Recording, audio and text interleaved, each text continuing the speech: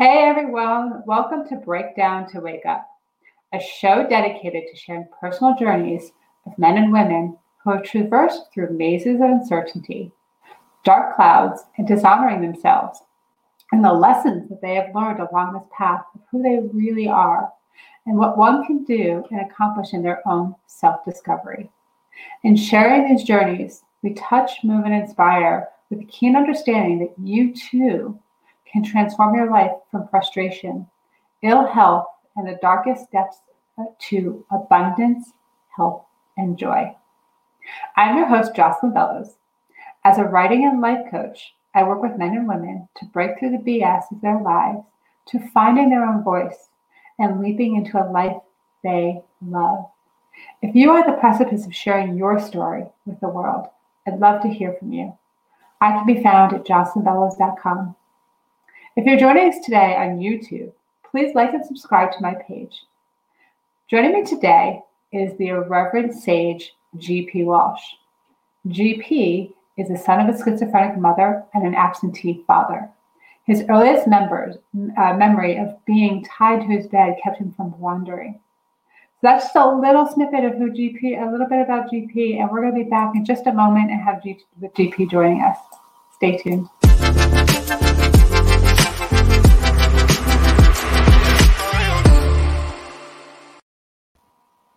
G.P., hey, thanks so much for being here with me today. Oh, wonderful to be here. Thank you for asking me, Jocelyn. Welcome. So I'd like to share with the audience a little bit about your background. As I mentioned, you were the son of a schizophrenic mother and an absentee father, and your earliest memory of being tied to his bed kept you from wandering. That just blows my mind.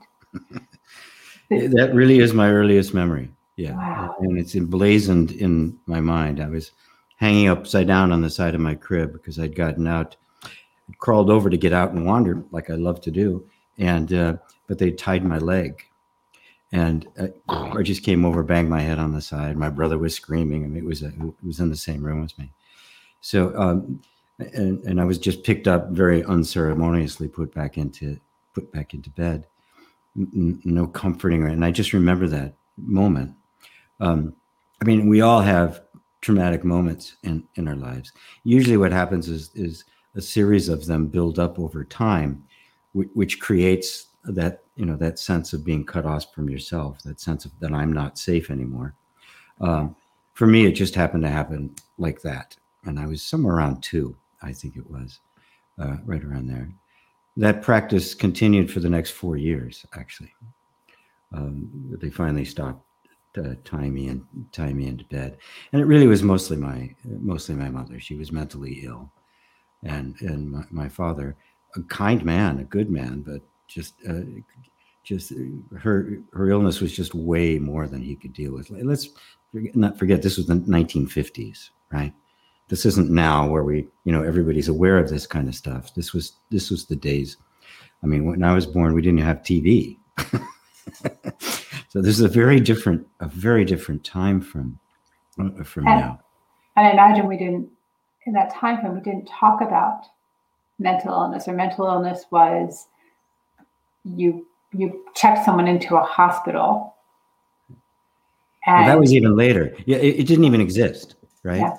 The idea that somebody could actually be having emotional or mental problems that could be addressed was not even thought of. I mean, it was 20 years later before any of that stuff even began to be kind of work their way down.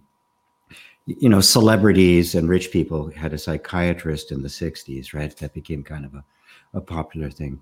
But the average folk, no, you just bear it. You just bear it. This is the way it is. So nobody even thought about it. So abuse was much more rampant then. I mean, we're really aware of it now, but at the time, it was just it wasn't going on. It was just not really. It wasn't understood. This was just the way the culture was: spare the rod, spoil the child, kind of thing, right? Yeah. So, and it had a profound effect on me that I really wasn't aware of the depth of the effect it was having on me till much later, when I gained some understanding of how this stuff worked, and I got some perspective of it. But the effect that it had was to simply make me distrusting. It Mm-hmm. made me, take into my nervous system as if it was an absolute fact that the universe is a dangerous place. Nobody's going to help you. You're alone. You're on your own. Make it work, kid. And so I became manipulative, deceptive. I became the artful dodger. Our nervous system is an incredible thing. It finds a way to survive, and whether it's healthy for us or not. Right. It's not interested in that. Right. You have to remember at this very fundamental level, it's not interested in whether you're happy or not. It's not interested in, prosperity or intimacy or fun. It's survive. I mean, it's reptilian, right? That's it. And it'll chew your arm off to get out of a trap.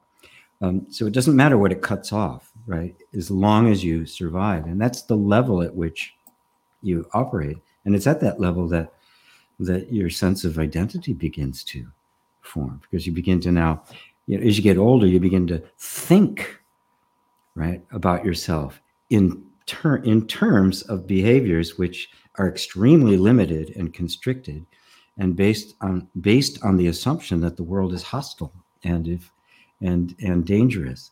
And so a whole sense of self emerges that completely disconnects you from your soul. Let's dive in. I'd like to talk. Let's dive into that for a few moments. As we were getting ready for the conversation today, we were talking a little bit about your. Let's start with your teenage years. We talked about your teenage years and how you muddled through high school. Yes, that's the word that I'm going to use. That is that you really struggled to navigate. I navigated by pure wit. I was quick-witted and smart, so I learned how to get away with stuff. I learned how to be just absolutely artful at hiding, at not ever revealing my true motive or intentions about anything. And it didn't really begin to show up until puberty. As a kid, it wasn't as dominant. I got good grades in school. I was a leader, kind of thing. But then it really started at puberty. All sorts of emotional turmoil started to happen, and I just became rebellious and bitter, and I became uncontrollable. I mean, I had teachers crying. I even had one teacher quit. He quit teaching. He gave up after having you as a student. I made his life so miserable. Yeah, I mean, it was just. I think back on it now. I go, geez. I was uncontrollable. But 12 years old, I was on the street every night. I didn't go home. It was like, as I'd mentioned before we went live, I would have been in jail, right? Had it not been for a talent I had for music and a particular time in history when all of a sudden everybody wanted to play music, right? And so I saw the Beatles on Ed Sullivan, and all of a sudden, for the first time ever, my life had a focus, right? And so, me and everybody else were playing, but I was actually good at it. And I found other guys who were actually really good at it. And we got pretty good, to the point where I majored in that in college. But this was rock and roll. This was not, this were not Philip Sousa marches. So, this was the whole era of rebellion and drugs and the whole thing. And I just got into it in just completely embraced the entire identity. I mean, it gave me a reason for being, right? And an ambition, and gave some focus to my life, which otherwise would have just, God knows where it was gone, if I'd even be still alive. Go ahead. No, please. I said, do you feel that introduction to music, or that discovery, was that a component of you saving yourself and shifting? Was that one of the shifts in your life where you start to go away from destructive to self-constructive? Yes, it did. I mean, there were lots of self-destructive elements to it.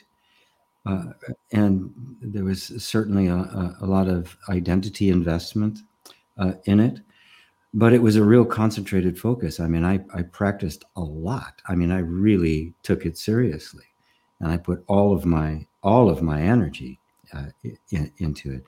So which of course was very constructive. And I worked with other fellows, bands I was in were equally dedicated. We'd spent a lot of time writing music and being creative. And it just kind of hooked me into a whole different way of being. It was very creative, very spontaneous, very free, and not so constricted, because school just felt like a heavy weight, just classes and all of that. So I was never. Well, you were on someone else's narrative. Yes, so we did. We discovered our own kind of our own thing at a time when you could, right? Right. This was the 60s. Things were changing very dramatically, and that kind of extreme behavior wasn't so extreme. Right. It was actually even allowed, even honored in some cases. And and being a child of the 80s, reflectively looking at the 60s and saying that, to me, this spirit of free love and openness, that was not just honored, it was revered. Yes. And I believe that even to this day, I think we still need to embrace that piece of ourselves. We surely do. It was naive and immature, but it was genuine. There was just a recognition that there was way more to life than just the regimentation that had become the norm. The illusions of Donna Reed and Father Knows Best were just they were obviously silly, right? They just didn't fit in this world. And so many things happened at the same time. I mean, the revolution in music, but also the Vietnam War, the televising of a war for the first time ever, the war movement, where the popular opinion actually got a war stopped. That had never happened before. It also has not happened since. It hasn't happened since. Well, they've learned really well to control. Yes.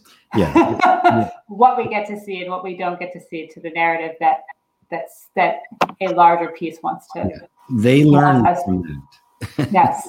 The people who profit from a war learned a lesson from that, and they didn't let it happen again. So it was a very tumultuous time. It was a tumultuous time for me personally, and it kind of had this arc, right, where it really peaked, and it was really great. The drugs, the fun, and everything was just, it was just like I was having a great time. But then little by little, as I got older, because I started the whole drug thing when I was like 15. As I got older, and the positive influence of the drugs, right? I should say the sedating influence of the drug became weaker and weaker. More and more of just this of fear and anger and darkness began to emerge, to the point where I was just impossible to be with. My disposition was totally dark, cynical. I hated everything. I criticized everything. Nothing in the world was good. That even my best friend said, "Go away. We can't tolerate you."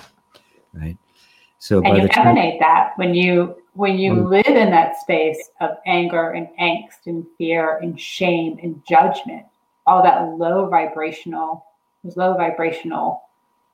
thoughts and feelings, that's emanating from your being. Oh, of course. Yeah, it's in every gesture. It's in everything, right? And nobody in their right mind wants to be around that. Yeah. And I knew they were right, right? I knew they were right. So I just, after high school, I just kind of isolated myself. I couldn't hold a job. I tried going to school. I had to drop out. I couldn't do anything. I was just a total wreck.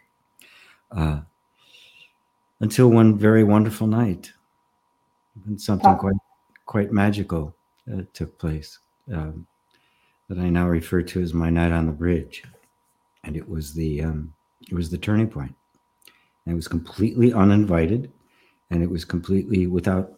I mean, I wasn't barely even participating in it. It's kind of like a divine intervention. what was the night on the bridge? Can you share with the audience what the night on the Sure, bridge is? sure. I'll see if after 50 years, I'll see if I can get through telling it this time without choking up. Which is, and it's okay if you do. I haven't done it. I haven't been able to do it yet, so we'll see. We'll see. It's 1971. As I said, I couldn't hold a job. I had no friends. You know, girlfriend was impossible. They are scared to death of women. Needless to say. Well, and I'm going to take a step back there. If you're scared of yourself, yes, right, and not loving and like being with you, there's no way to be open to connecting with other. Correct. And you know, the risk of intimacy is somebody's actually going to see you, and I could not let anybody see me. Right. I just didn't want anybody to see this. Right. I was just really good at, you know, presenting what people wanted to see. But I got a job offer playing drums. That was my instrument at the time. I switched later to piano, but a bar band in the middle of Wisconsin. I was growing up in a little town in Illinois. And at that time, they had these 18-year-old bars. You could drink beer at 18 in Wisconsin. It also had the largest beer consumption per capita rate in the world at the time, the dubious honor. So every college town, you know, was loaded with these 18-year-old beer bars. So I was only 19, but I could play in them. We could actually play in there and eke out an extremely meager living. I slept on the floor in the living room. Right. Mm-hmm. I was living the rock and roll dream, right? Yes. In every possible sense.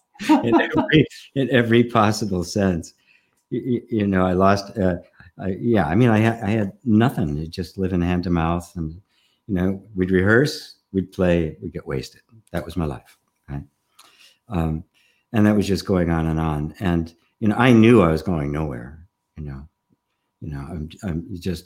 I hated everything. I hated me. I mean, it was just indescribable exactly how dark it was. But then one night, I'm sitting around with a bunch of people, getting, you know, totally wasted as usual, right? Nothing normal there. I'm just sitting there with a group of people. And then all of a sudden, this terror comes over me. Mm-hmm. And my body just goes numb, is paralyzed. I can't move. I'm just absolutely seized. The only thing I can move is my eyes. I'm like looking around like this. I can't feel it. I don't know what my body's doing, except my heart is pounding. Like my throat closed up, so I was just gonna. I could barely breathe. My head was just throbbing, and I'm sitting there. I'm feeling everything fall apart. I'm feeling everything fall away. And I'm going, this is it. It's over. And it was actually a big relief. I was great. I was welcoming it. I look back on it now, and something inside of me actually did break. Something did crack. Okay.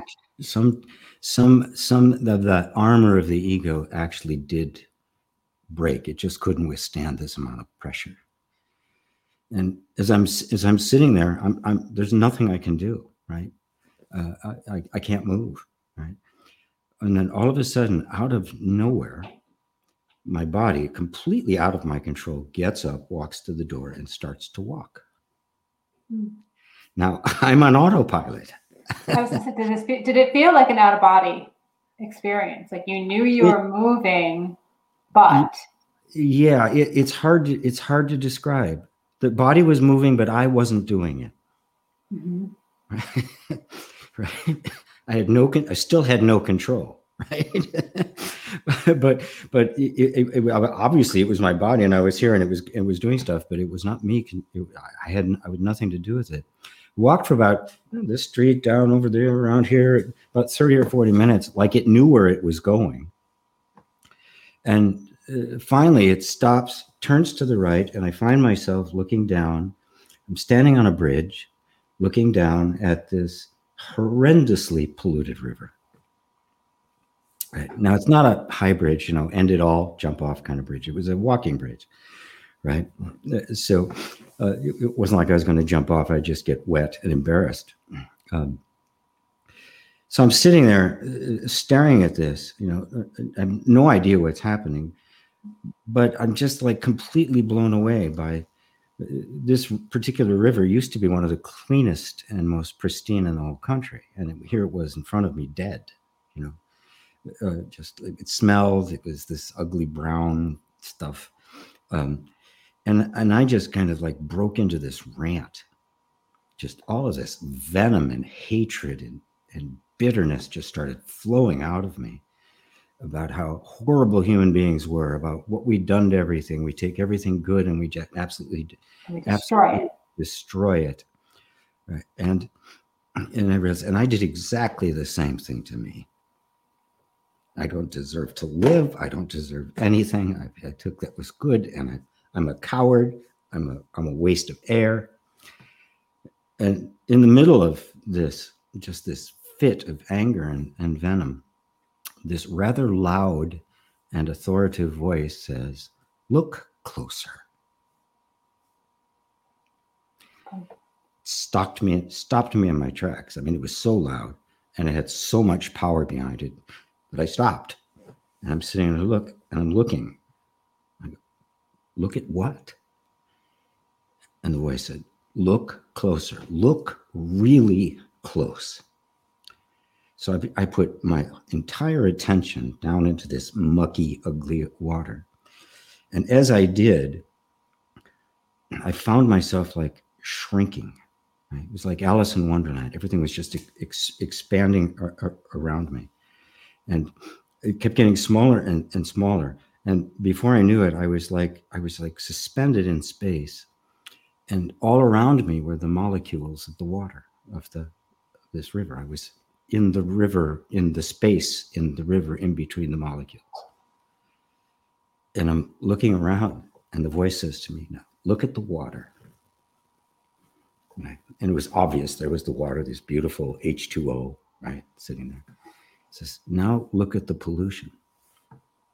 And you could clearly see just kind of distorted and ugly. And the voice says, "They're not touching, are they?" No, they're not. They're completely separate. Said, "From our normal perspective, they look like they're one thing, don't they?" Yeah. But down here, there's the water and there's the pollution. They haven't bonded, have they? I said, "No." I'm stunned, right? Just like. And the voice said, "And if there was some way that you could like separate the two of those, you'd have the exact same pure, pristine water that you always had, wouldn't you? Completely untouched." I'm like, wow. Yeah, it would be the same original water. And then the voice said, "Greg, that's you." Sorry. I almost made it. You did. I almost made it. I felt.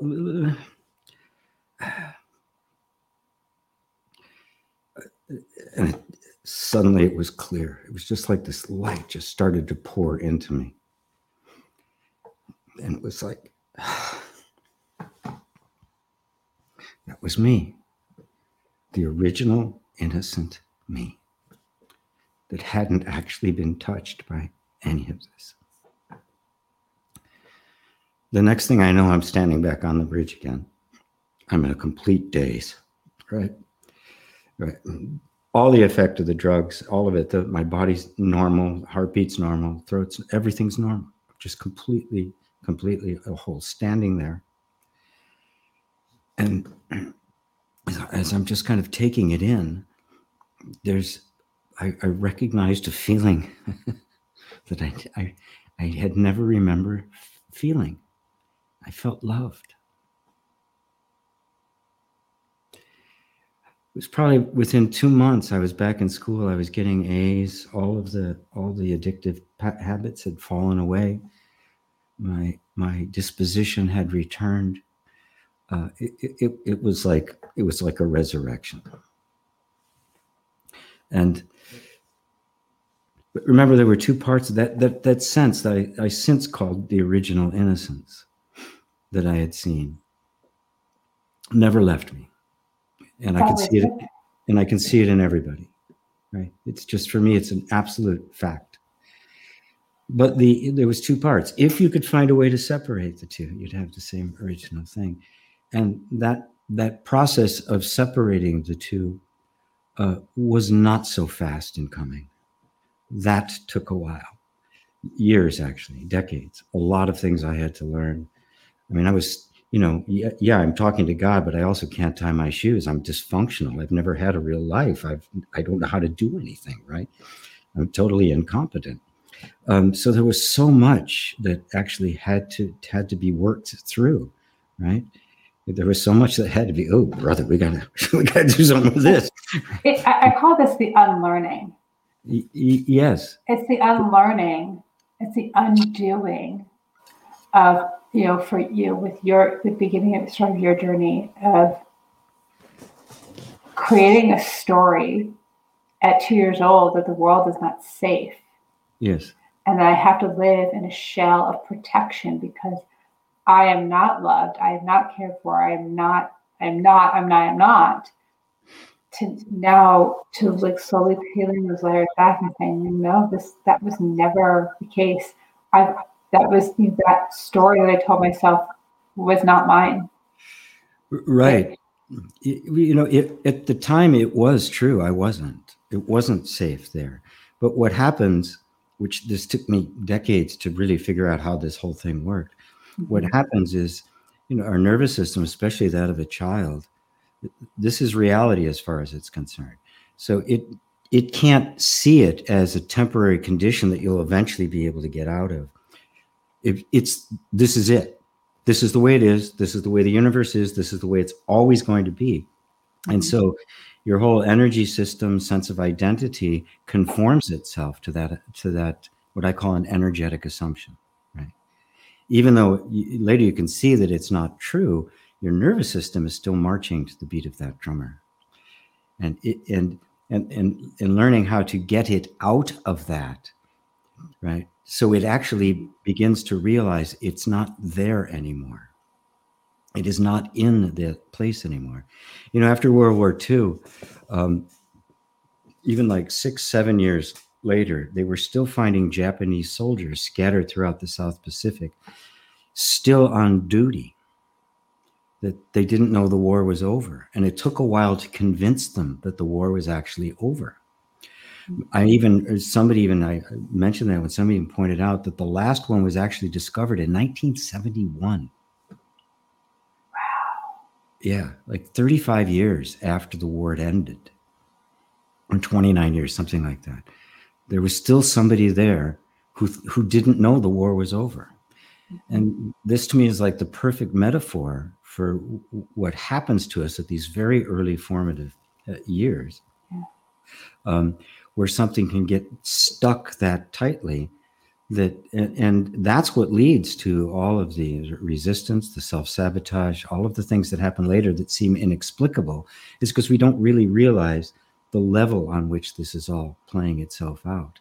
Mm-hmm. And I mean, the big discovery for me, and this took a very long time, because I went through, I tried different kinds of psychology. I mean, at first it was all just the spiritual mystery. I needed to figure out what in the world had happened. Right? Yes.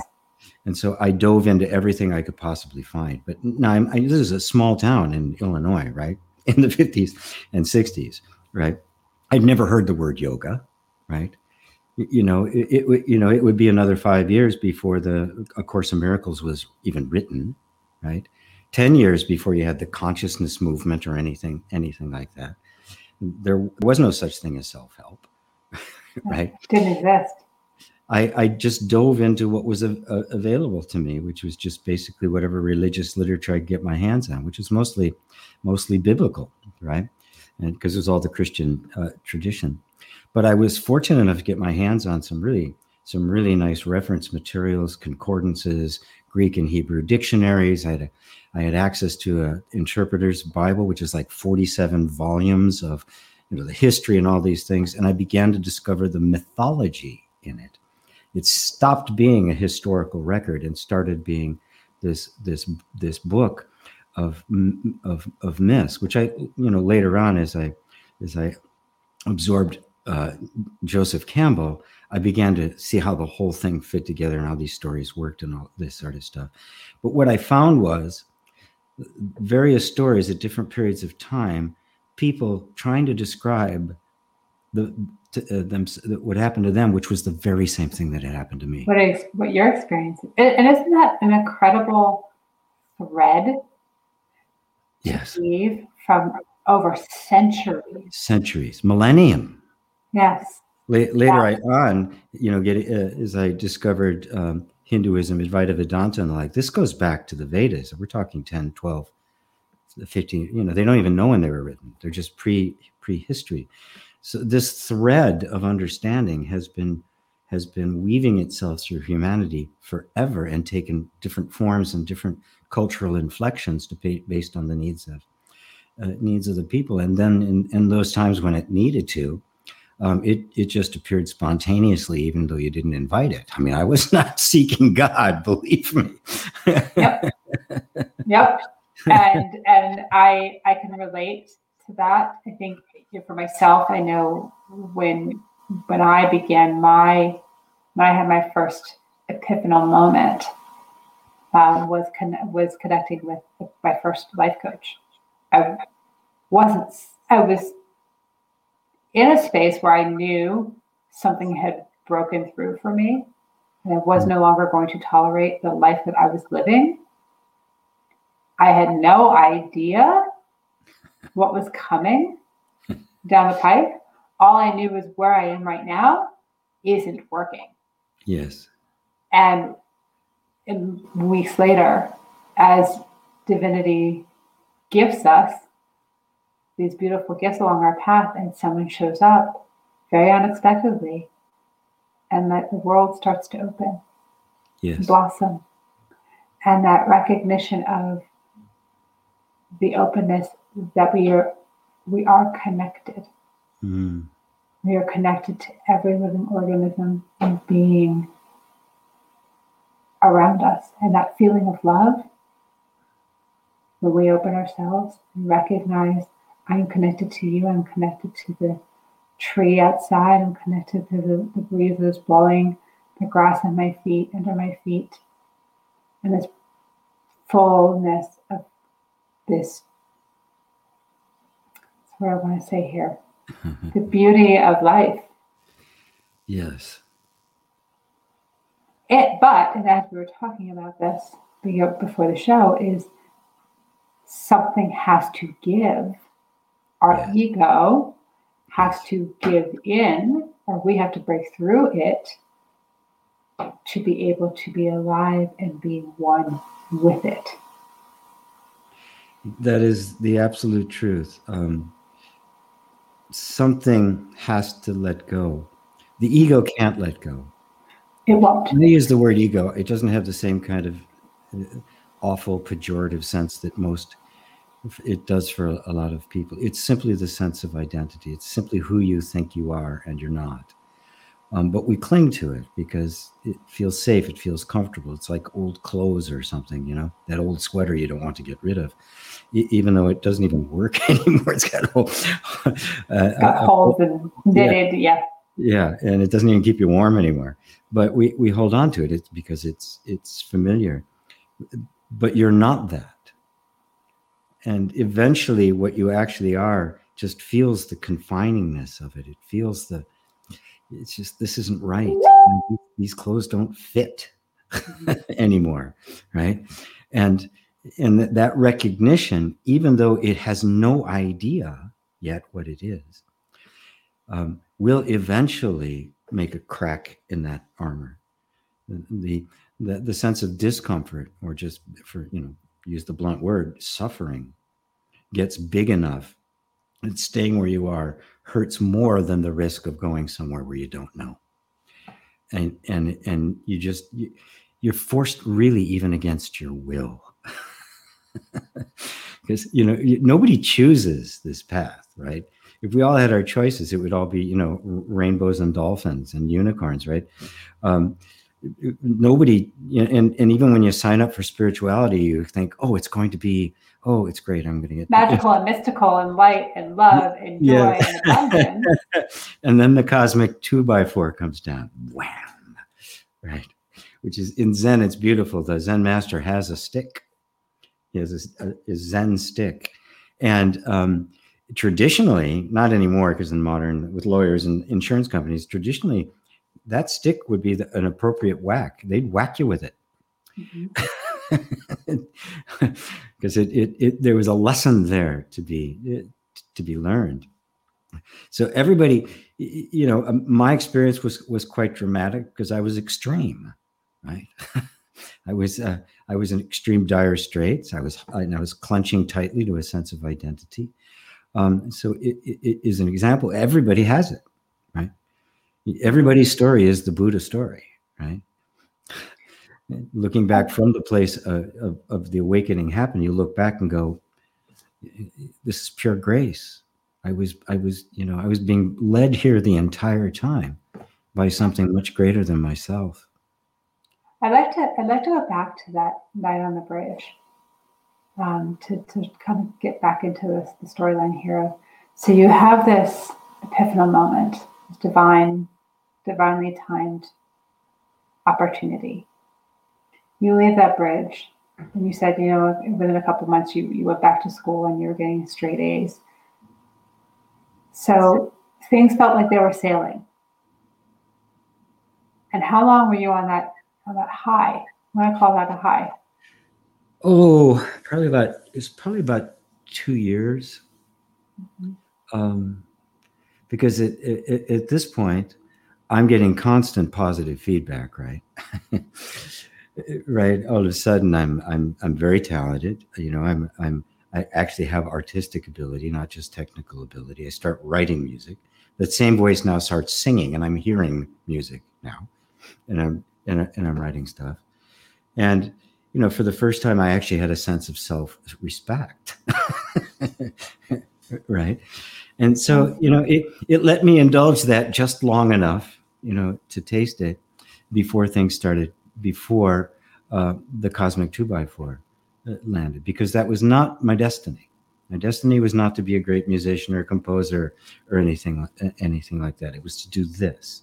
But in order to do this, I had to fulfill the other side of what that voice was talking about and find out, how do you separate them? And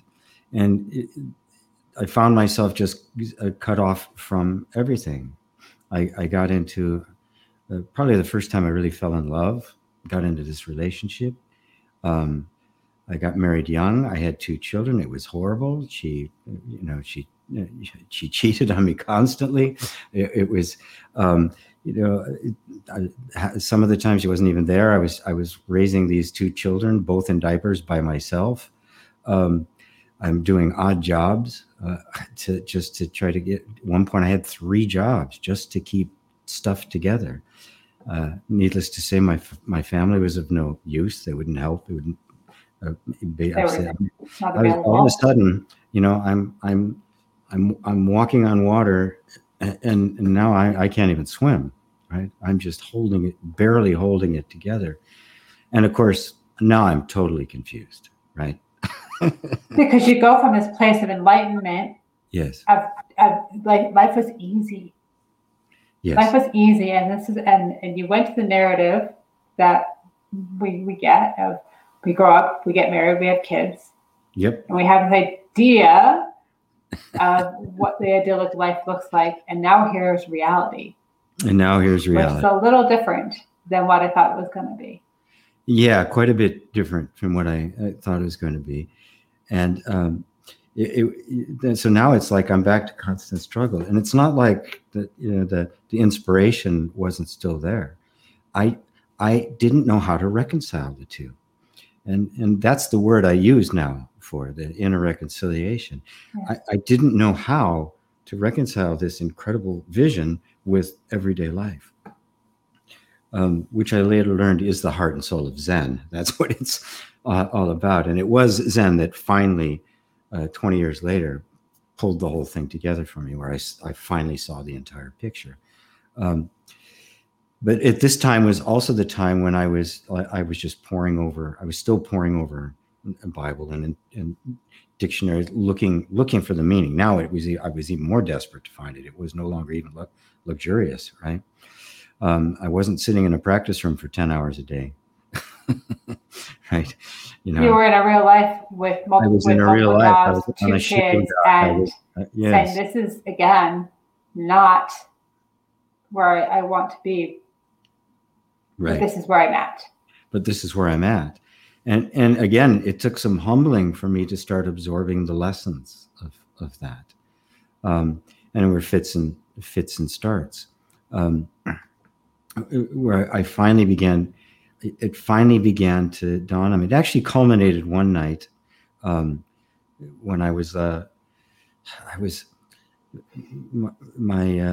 my wife, we were estranged from at the time, showed up, said she wanted to take the kids for a couple of days, and she ran off. She took them to Arizona and stayed with the family. So here it's Christmas. My kids have just been stolen from me. I'm in the midnight shift at a 7-Eleven. My job to clean the muddy floors, right? Which, in the middle of winter in Illinois are constantly, right? Yeah. From all the muck and the salt. Yeah. Yes. And I'm just, and I'm grumble. I mean, I'm just like, what the hell is this? What is going on? And it's like, and I just remember that feeling of just I was worthless. Just this, I couldn't even make use of what I was given, right? I just had no dignity. That was the word that popped into my mind. Right, how undignified this whole thing was, and then that voice came back and said, "Dignity isn't in what you do; it's in you." Yes. And when it's in you, everything you do will become dignified. Something in me just. It's not external to you. External. It is in here. It is here. It is in your being. Yeah. By the time my shift was over, that was the most gleaming, shining 7-Eleven you'd ever seen. It was absolutely. Immediately after that, I got accused of stealing. I was. They actually investigated me. I was interviewed, right? And of course, I hadn't. I mean, it was the last thing I would think about. And they eventually said, there's no evidence for this. The manager hates him. They put me somewhere else. That manager liked me so much, he gave me the keys to the safe, right? Then this other job came up, which I took, which within a few months had completely expanded to this other world. I learned how to work with computers. I was given a job in San Francisco. So I finally got out of Illinois. And within a few short years, I was actually working for myself as a consultant, and I never worked for anybody ever again since. And again, this incredible transformation took place, and it continued like that. But I was dense. It took me a long time to get to through the whole point of it, because I still have kids. I got stuff I have to do. There's still an engagement in life. I can't become a monk. It wasn't really all that attractive to me anyway. You could have. That's an option you had. It actually was a choice. It was not the option you chose because you chose a different path. That really didn't work for me. But after the whole a period of time when I was just absorbed in biblical stories and the like, um, I realized there was more to it. I needed to learn about how the human nervous system works, psychology. So at the time, this is the 80s. This is the time of abreactions and Gestalt and primal scream and those kind of things. So I started learning about that stuff and experimenting with that, and other kinds of things as well. Men's work, the mythopoetic work of Robert Bly and that ilk. And there's somewhere along in there I discovered Advaita Vedanta, which is the Hindu tradition of non-duality, in the form of a book, I Am That, by Nisargadatta Maharaj. And it just blew my mind. It was like finally the key that pulled it all together. And I understood I understood now how conditioning worked, how the nervous system worked, how we get into these patterns. Much of the stuff that I've been describing here, what happens to us, how we get disconnected for our soul. But in reading him, it wasn't buried in mythology. It was just said, boom, this is what it is. And between that and a Zen practice of Zen meditation that I took up, one day the entire thing just thump. It was like scales came off my eyes and the entire picture was clear. It was just this incredible flow. And I was nobody in particular. I was just this flow, right? There wasn't even an I there to flow. It was just the flow. There's a beautiful poem really that captures it. It's very short. It's only 4 lines from a Chinese mystic, 12th century mystic named Lin Po. And it goes, the bird disappears into the sky. The cloud dissolves and drains. We sit together, the mountain and I, until only the mountain remains. And that was the experience. I simply vanished. Everything I'd known about me, it was like Ramana Maharshi puts it, the I dissolves the I and yet remains the I. When I think of I, it's this very individualistic I and its being. When we dissolve that, we step into a greater connection. We step into the I am, the one I am, that is immanent in all things. The all. In all things are nothing but the faces of the I am, right? Which is the true meaning of God. It is the one being of which we are all the manifestation of that. But it's not like there's an I in the manifestation. There's no I in the mirror. The mirror just reflects the one I.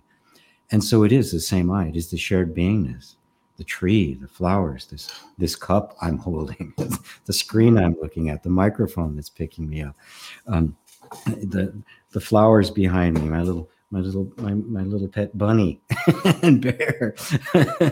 It's all the same. The cockroach. It's all the same being. That same original innocence I had seen, 40 years earlier, now 50 years earlier. That was the ultimate me, which was not me. And then, boy, life really shifted.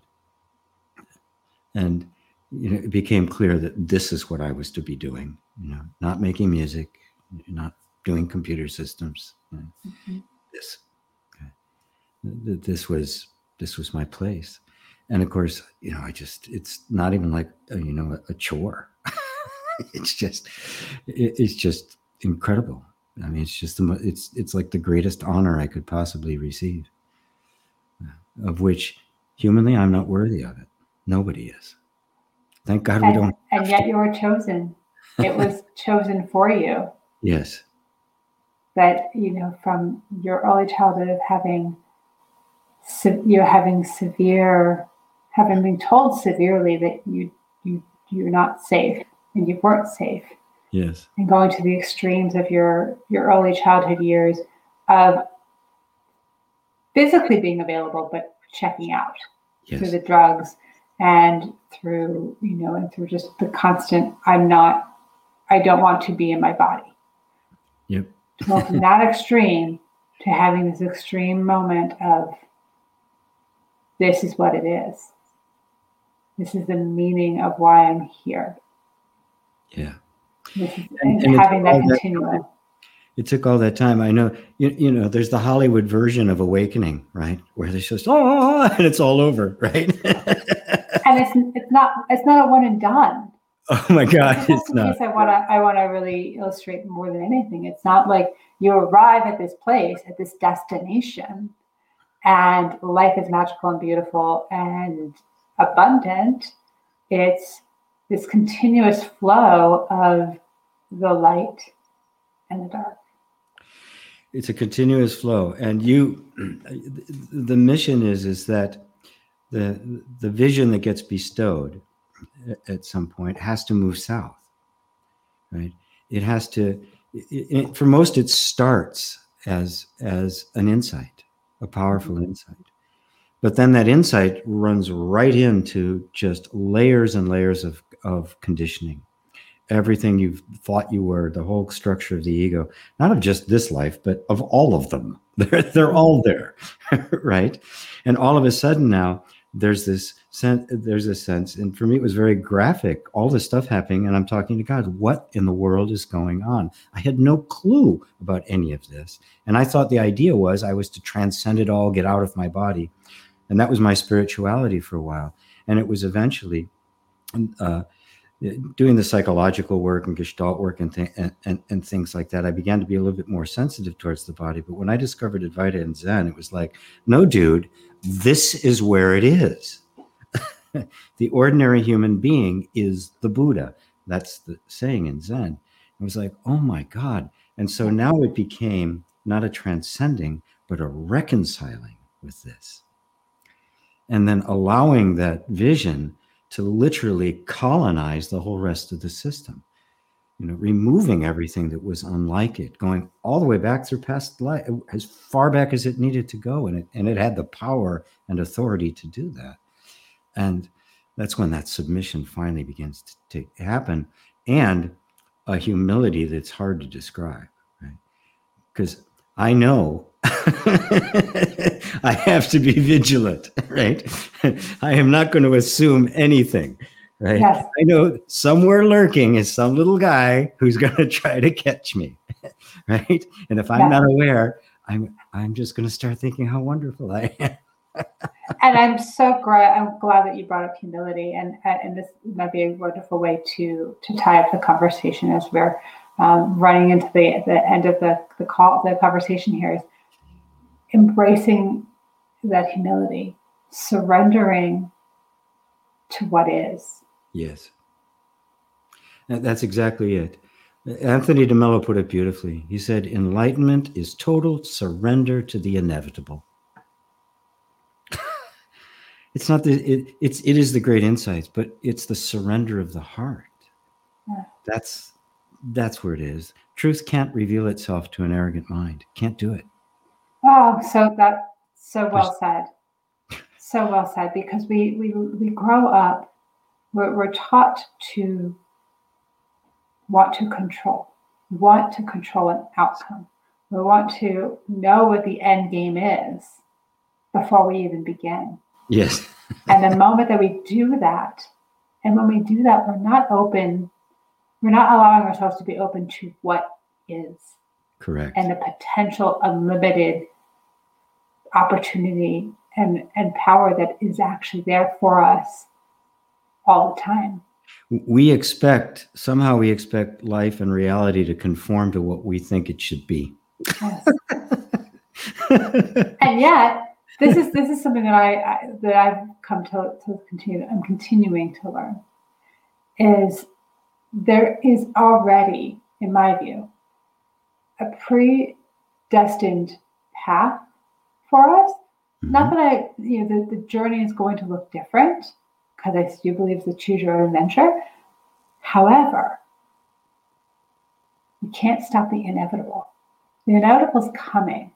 So we can dance around it all we want, or we can just say, it's here. Yeah, you can either go kicking and streaming, or you can go on your surfboard, but you are going to go. Yes, exactly. Once you realize that, there's this most wonderful surrender that takes place to the harmony of things. The struggle stops, the suffering stops. Mm-hmm. It doesn't mean you're not in life. It doesn't mean there isn't pain, there isn't loss, there isn't grief, there aren't highs and lows. You fall in love or get your heart broken. All of that stuff continues, but it doesn't have the same energy around it. It doesn't have the same egoic attachment. There's just this allowing, that I call it the yoga of allowing. You're simply letting life be what it is. It's our job to harmonize with life, not the other way around. And that's the Tao, that's freedom. It's like, and it's miraculous because you don't know what's coming. It's a surprise. It's fresh. It's childlike. It's like better than you could possibly plan. You can't make a vision board for this stuff. Yeah. My night on the bridge would never have been on a vision board. It's interesting, and I'm glad when you bring this up. So I did my first vision board about 3.5 years ago, before actually I met my first coach. Clearly the universe had this plan of, Jocelyn, you're ready for this right now. Like, it's time. It's time for you to awaken. So I actually created my first vision board a month before. It was in December. That following month is when I met my first coach. In that first month, and I had just put pictures up, right? I didn't have any identity of what it was going to look like. What was showing up on my vision board was actually happening in real life. So, the first example, I put someone's name, a last name of someone that I knew from high school that I hadn't spoken to in 20 years. A month later, we were on the phone talking about potential work opportunity with a company he was working for in a different state. Wow. I can't explain that. I don't want to, in fact. No, you can't. But when you really do surrender, this is what happens. It doesn't give that to the egoic mind, though. It can't. If it did, you'd actually make the ego stronger. The ego has to break first. Then the blessings can flow. Yes, exactly. But we want to hold on to our ego and get the goodies. It's like, oh, no. Pay up. Yeah. Price of admission. It's sort of turning this off, this constant chatter off, and drop in and just be with the lived experience of life. Yep, the right nowness of it. Yes. That's all there is. That's all we actually have, this moment. And really, if you don't compare this moment to any other moment, is there anything wrong? Is that Bob Adamson's put it? If is there anything wrong with right now if you don't think about it? No. It's complete, it's whole, it's perfect, it's absolutely pristine, it's beautiful, it's everything right now. Yeah. And on that right now, GP, I want to thank you so much for joining me on the show today. It's been an incredibly beautiful journey. And for the audience who have joined us today, I'd like to share with you. So to learn more about GP and where you can find him, you can find him at gpwalsh.com. And GP, thank you so much. Can you share a little bit, we have about 30 seconds, to what people can find on your site or learn in working with you? Well, everything I talk about is available, all the courses and stuff. There's a book that I just recently created. It's right on the front page there of gpwalsh.com, called Angels in the Basement, where I discuss how we lose touch with our soul, and that it's not actually gone. It can't go anywhere.